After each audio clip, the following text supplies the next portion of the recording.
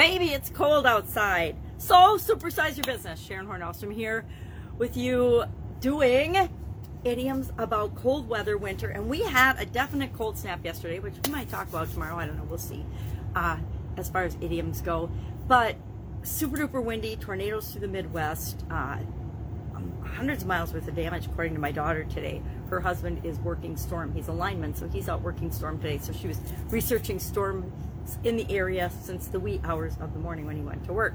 Now, Baby, It's Cold Outside, composed in 1944 by Frank Loescher for himself and his wife. Then was, I believe, Lynn Garland. And they, back in the 1940s, it was 1944, back in the 1940s, often Hollywood types would, and composers and songwriters would compose and sing songs for their guests as they left parties. This one was designed for their New York housewarming party. As the guests were leaving, Frank and Lynn sang this song to them. Now, this was over 75 years ago, right, when this was composed. This actually song just became part of the public domain, and it was just for their guests and for their own entertainment, for his own entertainment, and as well as his guests. We have to remember this was a different time and in a different era. Yet a few years ago, I actually just saw this in the movie Love Hard a few days ago, this version of the Baby, It's Cold Outside song. And it has been reimagined by a gentleman named John Legend, and I think he and Kelly Clarkson sang it. I'm not sure exactly when, but it was all part of the Me Too initiative, or the Me Too, #MeToo thing from I guess that's a couple years ago now too. With COVID, it kind of stretches out when everything happened. But probably about the time this song became part of the public domain, all of a sudden, John Legend rewrote it, reimagined it, re-decided the intent and the meaning of it, and people tried to get it banned from radio stations, which I think is, I'm trying not to go off on this, but I think it's such a crock. We judge things and change other people's intentions based on our experiences, our values, our goals, our way of looking at society now, forgetting that the past is the past and history is history, and we need to learn from history, not try to rewrite it in the way we want to see it. There's so much of that going on right now, especially in America. It's mind-boggling. We're going to rewrite the way things happened to make us feel better or to make other people feel worse. Totally ridiculous. I say don't judge, don't assume. Remember to take into account the time that something was created. Excuse me.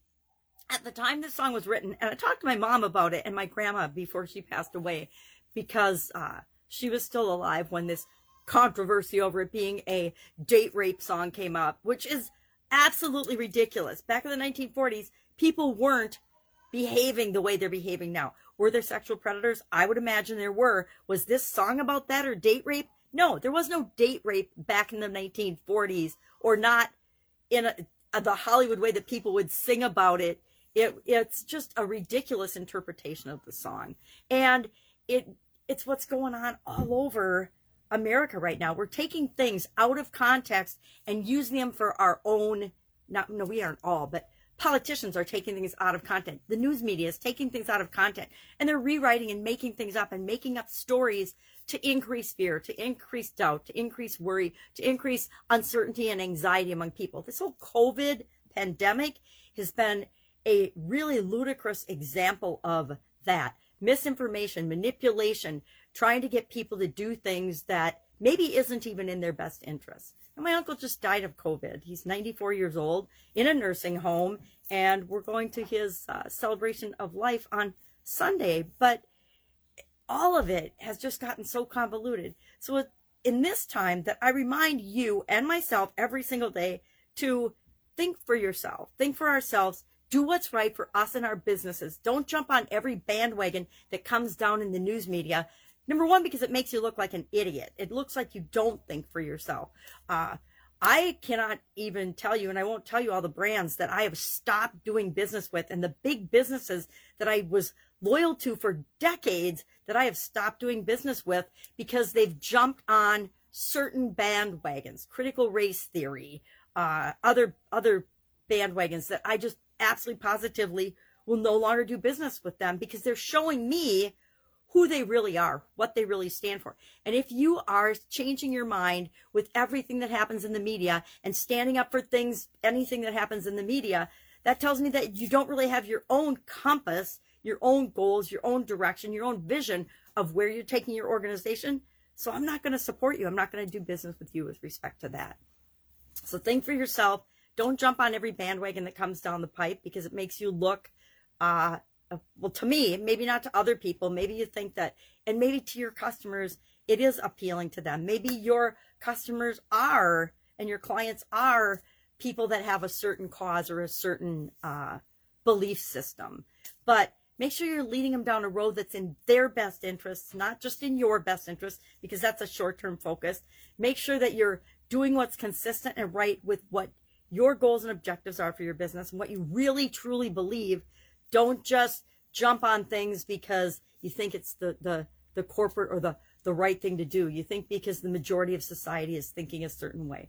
Politics, religion, I stay out of them when it comes to my business because what people's politics or religion are has nothing to do with how I can help them to grow and create and supersize their business.